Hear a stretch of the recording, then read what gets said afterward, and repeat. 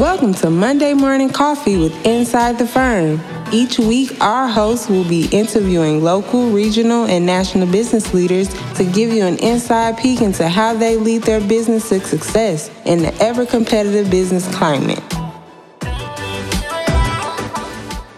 Welcome to Monday Morning Coffee with Inside the Firm. Today, I have a very special guest. Natalie Armstrong-Motin is the author of The Essential Guide to Marketing Your ADR Practice and a renowned speaker on successful marketing strategies in the resolution and legal industry. She and her company, Marketing Resolution, have designed and developed hundreds of businesses, development plans, and marketing strategies for private practices, firms, educational institutions, authors, organizations, and associations around the world. Natalie has also held various prestigious positions, including Vice President of the Southern California Mediation Association, a member of the Board of London Club, and Vice Chair on the Marketing Committee for the American Bar Association's Dispute Resolution Section. She provides free marketing seminars on YouTube, LinkedIn, and Twitter, and founded the Will Work for Food initiative, raising over $300,000 for food banks worldwide. Natalie, welcome to the show. Hi, Lance. Thanks for having me. You're very welcome. Before we get into what you do now, I ask everybody sort of a question like this. Tell us how you got here. Are you from a family of entrepreneurs? What led you on this journey? That's a really good question. The story of why is always fun. I am a second generation resolutionist. So my parents were in the real estate and development industries. My dad, architect, landscape architect, and builder. And over the course of their careers doing that in the United States, like a lot of people in the industry, they came across issues with breach of contract or delivery or subcontractors, et cetera. And in a search for a better way to maintain those relationships, they learned about mediation and arbitration and how they could be applied to the design build industry. And when my dad went to Pepperdine University, long before there was an LLM, way back in the covered wagon days, it was just a certificate course. And he was just super excited about it. And he would talk about it at the dinner table. And one day he said, we should teach other architects, engineers, contractors, subcontractors, et cetera, how to, use mediation, how to use arbitration. We should teach them this language. And so they started and asked me to join them in the adventure of the Institute of Construction Management, which soon became the Institute for Conflict Management. And they trained thousands of people in the industry about the art of mediation and arbitration and how it could be applied to their industries. My dad still sits on dispute review boards. He's almost 80, but still quite active. And I've been doing this for 27 years. And I just found that this is, for me, the perfect combination of skill sets. Yeah, definitely. Let's switch gears a little bit. What are some of the key elements that you think every successful marketing strategy should include? Well, I think first and foremost, it's going to be a combination of what is your authentic you, because people can sense when you're not being honest with them, even if it's just about really basic things like your personality. So I think it requires a little self-awareness, but then it requires too a bit of sensitivity into who your primary, secondary, or even tertiary target market is. And you want your message to resonate best with them. So you have to not only understand the demographic, but you have to understand the psychographic of your audience and what they prefer. And once you can identify what those preferences are, you want then to create sort of two columns. This is their issue, their pain, their problem. This is the thing that keeps them up at night. And then you provide them with, I can help you with that. Here's an idea. Here's a solution. And always in your own personality. I love that. Identifying the problem, you being the solution at the end of the day, it makes complete sense. And then using your authentic self in order to do that. How then do you think like architects and contractors could apply those principles you just talked about to their own practice? Like what would their journey look like in starting to first identify, is that working with somebody like you? And then, on the back end too, again, working with somebody like you to then formulate how those solutions are presented? You can always play to your strong suit. So if you're really good, Lance, at speaking publicly or writing articles or creating graphics for social media, it might be that you're really good at training. Whatever your strong suit is, you want to play to that, lean into that. That's your edge. And then again, a little self-awareness, those things that you're maybe not so great at, yeah, absolutely outsource them, because a lot of that can't be ignored. So for example, this is 2023. You just have to be on social media. If you had a podcast or a YouTube channel, that would be a great benefit. Those two platforms are now, I guess, in essence, what we used to have in our front office lobbies with the old trifold brochures. This is 2023, so you do need to be present in a digital way. And if that's not your comfort zone, go to YouTube, watch the tutorials, take a class, go to your community college, learn or outsource. What would you tell people who have tried the social media approach, again, back in this industry, architects, contractors, that sort of thing, who are expecting instant results? Is it more about just having a presence versus instant results? I know, speaking from our own experience, it seems like that it's a false impression. We've had multiple social media managers. I'm not sure we've had like we started posting to Facebook and all of a sudden we have all of these potential clients coming in. Is it a long game? What's your take on that? Oh, it definitely is a long game. From time to time, I have somebody call and they'll say, "Hi, yeah, I need you to create a video for me that will go viral." That's just not the way that it works. Yeah. That's, really the black swan of our existence. For most of us, being on social media is a little bit like being on a diet for the rest of your life, for the rest of your career. And it just requires consistency and tenacity. Again, if that is not your strong suit, outsource it. But what it requires is that we are consistent with our communication, our outreach, our connecting, our messaging, our posting, our true interaction on those platforms. And it's posting 2, 3, 5 times a week even. But your audience are design professionals. So having the ability to go on to, for example, canva.com and creating a piece of design work, or using whatever software they've got available in their offices and lean into that artistic nature, I think that's a really, really good idea.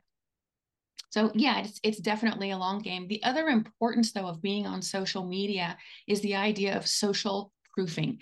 We all do it. Social proofing is, I need, a plumber near me, for example. So I type into Google plumbers near me, and I look at the reviews and I look at your website, and within seconds, I make a determination about whether or not you're truly a professional plumber or you're kind of a fly-by-night hobbyist. I want to see that you really take this seriously. Well, the same is true for design services, build services, all of those kinds of services, exactly the same. It's social proofing. And when they put in your name, they type in Lance in the Google, they want to see your podcast, your LinkedIn, your Facebook, your website. And if you don't occupy the first top half of that first page real estate on Google, you're missing a mark. Fantastic. Can you explain the difference between, for people listening, obviously, the difference between mediation and arbitration, and then how each of those dispute resolution methods can be useful in the context of architects, contractors? Sure. So the very basic difference between mediation and arbitration is that in an arbitration, you hire essentially a private judge, and that arbitrator will listen to the claimant's side of the story. They'll listen to the respondent's side of the story. They'll accept evidence. They'll accept, everything that you want to submit. And then they make a determination. It usually is binding, and it has primarily to do with money. At the end of the day, there's something on a piece of paper with a dollar sign in front of it, and it reads, this person will pay this person. right? In mediation, though, mediation is wherein you have a neutral third party help the two parties who are in dispute find for themselves a resolution that is most reasonable and most durable for them and their situation. And it generally is a person who has substantial experience in that specialty. So if you have a case that is about elastomeric paint and water intrusion, then you want to find a mediator whose resume somewhere in their list has experience with water intrusion cases, understands the chemical formula for elastomeric paint. You want to find those specialties because it will make it much more easy for you to communicate with that individual, to tell your story, to be heard, to be understood, and have them translate that across the hall to the other side. Sure, makes sense. Which one is more expensive typically, and which one is most successful in your opinion? I'm going to say that they are both equally successful, but they are very different in personality types. They're going also to be somewhat similar in price, also in issues of time. You can get a mediation scheduled in about the same amount of time as it takes to get an arbitration scheduled. They're both very effective, very efficient. If what you're facing is a dispute, however, that involves someone whose relationship you value or whose reputation you value or yours is at risk, it is sometimes better to go to mediation simply because it's a more consumer friendly version. Whereas in an arbitration, you probably won't do a lot of talking. Your counsel will do a lot of the talking and tell your story.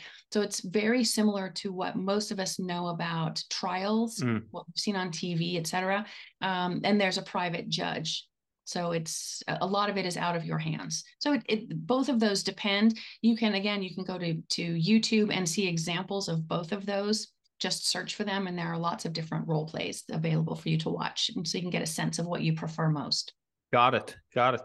Let's go back to marketing a little bit. What do you see, since your dad was an architect, and it sounds like you are very familiar with architects and how they practice and how they're trying to gain clients and everything.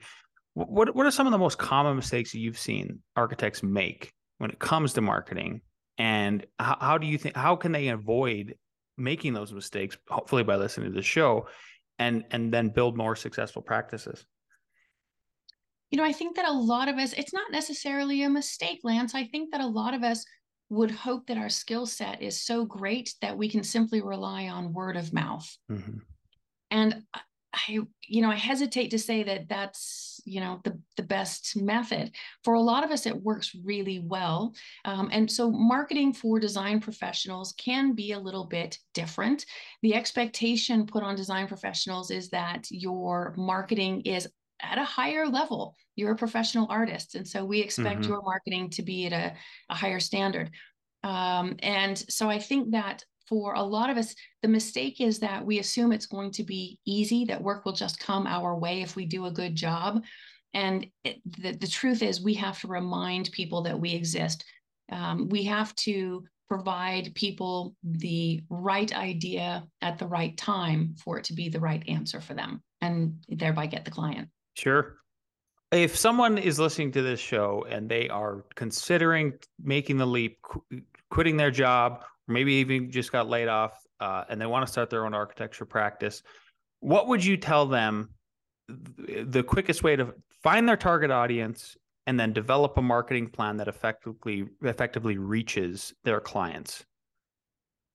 The first thing I would recommend, Lance, is that they read business and entrepreneurship and marketing books and attend business marketing entrepreneurship seminars and listen to this kind of podcast as a regular diet.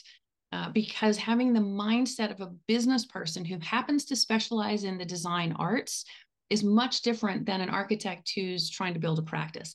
And it's not a word game. I'm not trying to play with you. It's the difference of a mindset. So that would be my first piece of advice. Secondly, I think that you have to remember the demographic and the psychographic that you're looking for. So if, for example, you are looking for work doing tiny home designs, in urban environments, then obviously you want to connect with those individuals who are either hitting retirement and downsizing or who are struggling to start up. And so sort of both ends of that generational spectrum. And you want to reach them where they are. So for the older generation, that's probably going to be Facebook. For the younger generation, that's either going to be on TikTok, Instagram, or even LinkedIn. So you pick the platform that your target market lives on. Even if it's not your preference, Lance, if they love Facebook, you need to get really good at Facebook. The same is true for the other platforms. You meet them where they are. And then through your posting strategy, you remind them in a very gentle way, here I am, this is what I do, this is how I do it, this is for whom I do it. And you just repeat the message over months and years. What do you talked about books, and I always ask people if they bring up books. Do you have like 3 you would recommend that people start out with that come top of mind? I'm going to go with one of the old standards, Selling the Invisible. Even though in the design industry, we usually end up with something tangible, I think one of the places in which our industry can do better in marketing is in the relationship build. So it's not just the project build, it's a relationship. Your clients want to be heard by you. They want to be understood by you. And a lot of design professionals, are frustrated that, well, I don't know what to do for this client. They expect that I can just read their mind. Well, that's a common complaint and maybe not unfair. And so then I'm going to suggest another book called Verbal Judo by George C. Thompson. Verbal Judo is 12 small phrases that all business people in the service industry, and actually all people, could learn very easily. It's an easy, fun read. And it allows you to frame questions in such a way that it elicits answers that are actually applicable to the situation. So that's a really good one. And then I think for lots of us, my third, Purple Cow, Seth Godin. Oh, interesting. That's a great marketing book. And a lot of it will be applicable and fun. Yeah, I love the Verbal Judo. We read a book. We try to read a couple books, at least one every year with the firm, and then we have these meetings every Friday morning and talk about what we've learned. The last good one we read was the 7 Habits book, a very famous one. And but I love this Verbal Judo because that's something I like that suggestion a lot. Maybe we'll add that to the list because I have employees, including myself, saying this client, I feel like they expect me to read their mind. And I wonder if that has the toolbox that we have been looking for forever. So I'm definitely going to check that out, even if it's just personally on that one. Appreciate that, Natalie. Oh, it's my pleasure. It's one of my favorites. And then, of course, Lance, you could always find free mediation programs again on YouTube. Look to see how mediators ask questions in a mediation, because we spend dozens and dozens and dozens of hours learning how to phrase questions, learning how to reframe, how to refine, how to rephrase things. It's really important, those questioning skills. And then we also spend a lot of time learning how to listen to what people say or don't say. And, as a business person, especially dealing with people, it's not always exactly what you ask or what you say, but it might be a matter of silence and how you use silence in that communication. Yeah, interesting. Yeah. So back to social media, there's so many apps out there right now. If this is somebody just listening to this and they're thinking about going off on their own, is there a top 3 that you recommend? These are the ones you should be focusing on for your digital marketing channels. And then do you have any best practices in terms of like a posting schedule, what you should be posting, how often for those 3? Sure. Let's break it down into 2 categories, Lance. If you are starting a business and you're going to be doing business with other businesses, so B2B work, then you need to be on LinkedIn. It is the largest, most dynamic of all the social media platforms that we have available to us as business people. So if it's a B2B transaction, definitely LinkedIn. If you're looking, though, to connect with just the general public as clients, people who are interested in getting a set of blueprints drawn up or whatever the case may be, then break it down again by demographic. The older the client, you're going to be on Facebook. Younger clients are going to be Instagram, TikTok, or YouTube. Always, though, consider, really, really serious, always consider YouTube videos, even shorts, or a podcast. As design professionals, I'm going to suggest YouTube video because we're in the art industry and everyone's going to want to see your product. They're going to want the walkthrough. They're going to want the introduction. They want the visual of what we do. And then as for posting, on LinkedIn, they don't necessarily knock your post down by any points if you post more than once a day, but they really want quality over quantity. So for LinkedIn, if that's the platform you choose for yourself, maximally you want to post once per day. Now, for a lot of people, that seems like a big ask. I understand that. But if you put together a publishing calendar for yourself and think about what it is you're going to post, you'll quickly come up with lots of ideas. And the easier thing to do is to use curated posts as opposed to created posts. And a curated post is something that you find. It's an asset somewhere that you have found. And you comment on it, you add to it, you respond to it. In that way, you don't have to create something every day. So you could create for yourself a publishing calendar of posting every Monday, Tuesday, Thursday, or Monday, Wednesday, Friday, or Tuesday, Thursday, Saturday. And you want to post when people are most likely to look at your posts. So that's probably for Americans going to be about 10:30 and 3:30. So 10:30 in the morning, 3:30 in the afternoon.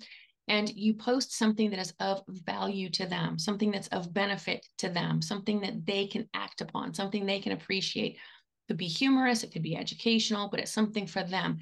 You get the marketing vig because you're the one that posted it. So anything you put up, you put your logo, your name, your photograph, etc. But there's no need to be heavy-handed and advertise. You get the PR because you're the one that posted it. On the other platforms, though, there seems to be no harm, no foul in posting all day, every day. You can post on Twitter every 30 seconds. They're not going to say anything at all about it. On your end, though, that's a huge amount of time investment. So for most of my clients, to make it easier, we sit down with them 1/2 day per month. We lay out the plan. We have a strategy. We talk about everything we're going to post, everything we're going to talk about, and we lay it out in a 1/2 day. Then it's done, dusted, we move on. Got it. Lovely. Let's move into your nonprofit work. So your work, your Will Work for Food initiative, it's raised significant funds for food banks worldwide. Can you talk about the inspiration behind that initiative? And if people are listening and they want to get involved, how could they help support? Sure, absolutely. I'd love to. willworkforfood.news is the website. So go to willworkforfood.news and you'll find all of the various upcoming programs. We have ambassadors, we've got CEOs, we've got lots of fascinating folks, and it runs a very wide spectrum from very personal programming to very corporate programming. It just sort of depends on the week, but everybody can find something. We do record most of them, and I do put them on YouTube, so you can go back and look at all of the recorded versions. So for this audience, we did a whole program about the Dispute Resolution Board organization, DRBs, which are exactly where this group really could learn the most. But Will Work for Food was created, Lance, because when COVID hit, my husband, who's French, and I were in France, and the border closed around us. And like I think most people, we watched the news because we didn't know what was happening. And in France, the television reporting that we saw was mostly about these enormous long lines at food banks in the United States. And it hurt my feelings. I wanted to write a check and I wanted to make it better. I just wanted to fix it. And I can't, I'm not even 5'2". I'm just one small person. I can't fix it for everybody. And at that exact moment, I was having to cancel in-person seminars because of COVID. Sure. And so I decided to switch them over to Zoom, make them online. I refunded everyone's money. And I just asked, I'm going to give you your money back. Would you do me a kindness and instead reinvest that money in your local neighborhood food bank? Help your neighbors, help your friends, help your family, and invest in that way. So I did. And one of my colleagues said, well, hey, I've got a similar situation. I'll cancel mine and let's do more. And at the time, it was so silly. We really thought COVID was only going to last for about 2 months. Little did we know. But then it grew and the audience grew. And so now it's about 57,000 people on the subscriber mailing list. We have the programs every Thursday morning, 8 a.m. Pacific, 11 a.m. Eastern. You can sign up for one. You can sign up for all of them. You can participate. They're live, or you can watch the recorded versions on YouTube. Each speaker is, encouraged to name their personal favorite food bank. And if you have $1 or more, donate it to that food bank or donate it to the food bank of your choice. And over time, our anniversary is May 16 coming up. That will be our 3-year mark. And we've collected now almost $400,000 in donations to food banks around the world. It's so much fun. Yeah, impressive. I love that so much. Thank you for sharing that. 2 last questions as we're running up on the half hour here, Natalie, and I ask everybody these questions. So knowing what you know now, and if you could go back in time when you first started your business, what is one piece of advice you'd give your former self? I think that if I were talking to my 23-year-old self now, I would say to her, don't take any clients that make you unhappy. As an entrepreneur, you never want your Pavlovian response to an email or a notification or a ringing phone to be, oh, I hope it's not that person. Oh, I hope it's not that client. As an entrepreneur, you really want to be careful about who you hire as a client, who you have on your client roster, and be strong enough to say no to some of the work that people want you to do. I know it's hard. We are all inclined to say yes to all of the work that comes our way. But I'll tell you what, the gratification you get from having the right client roster makes it all worthwhile. Sage advice. Sage advice. I love that. Natalie, last one. Where can people, if people want to reach out to you, if they want to follow you, if they want to find you on YouTube, watch your lovely seminars, LinkedIn, wherever, where can people find and follow you? You can go to my website, which has a horrible domain name. It is howtomarketmymediationpractice.com. So howtomarketmymediationpractice.com. You can find me on LinkedIn. You can find me on YouTube. Just type in my name and the Google magic will take you right to any of my websites, and we'll work for food.news if you want to watch or suggest a topic for any of those. Beautiful. There you go, everybody. Well, Natalie, thanks so much again for your time today. Very insightful. We appreciate all your words of wisdom, and we hope for nothing but the best from you. Thank you, Lance. I really appreciate your time.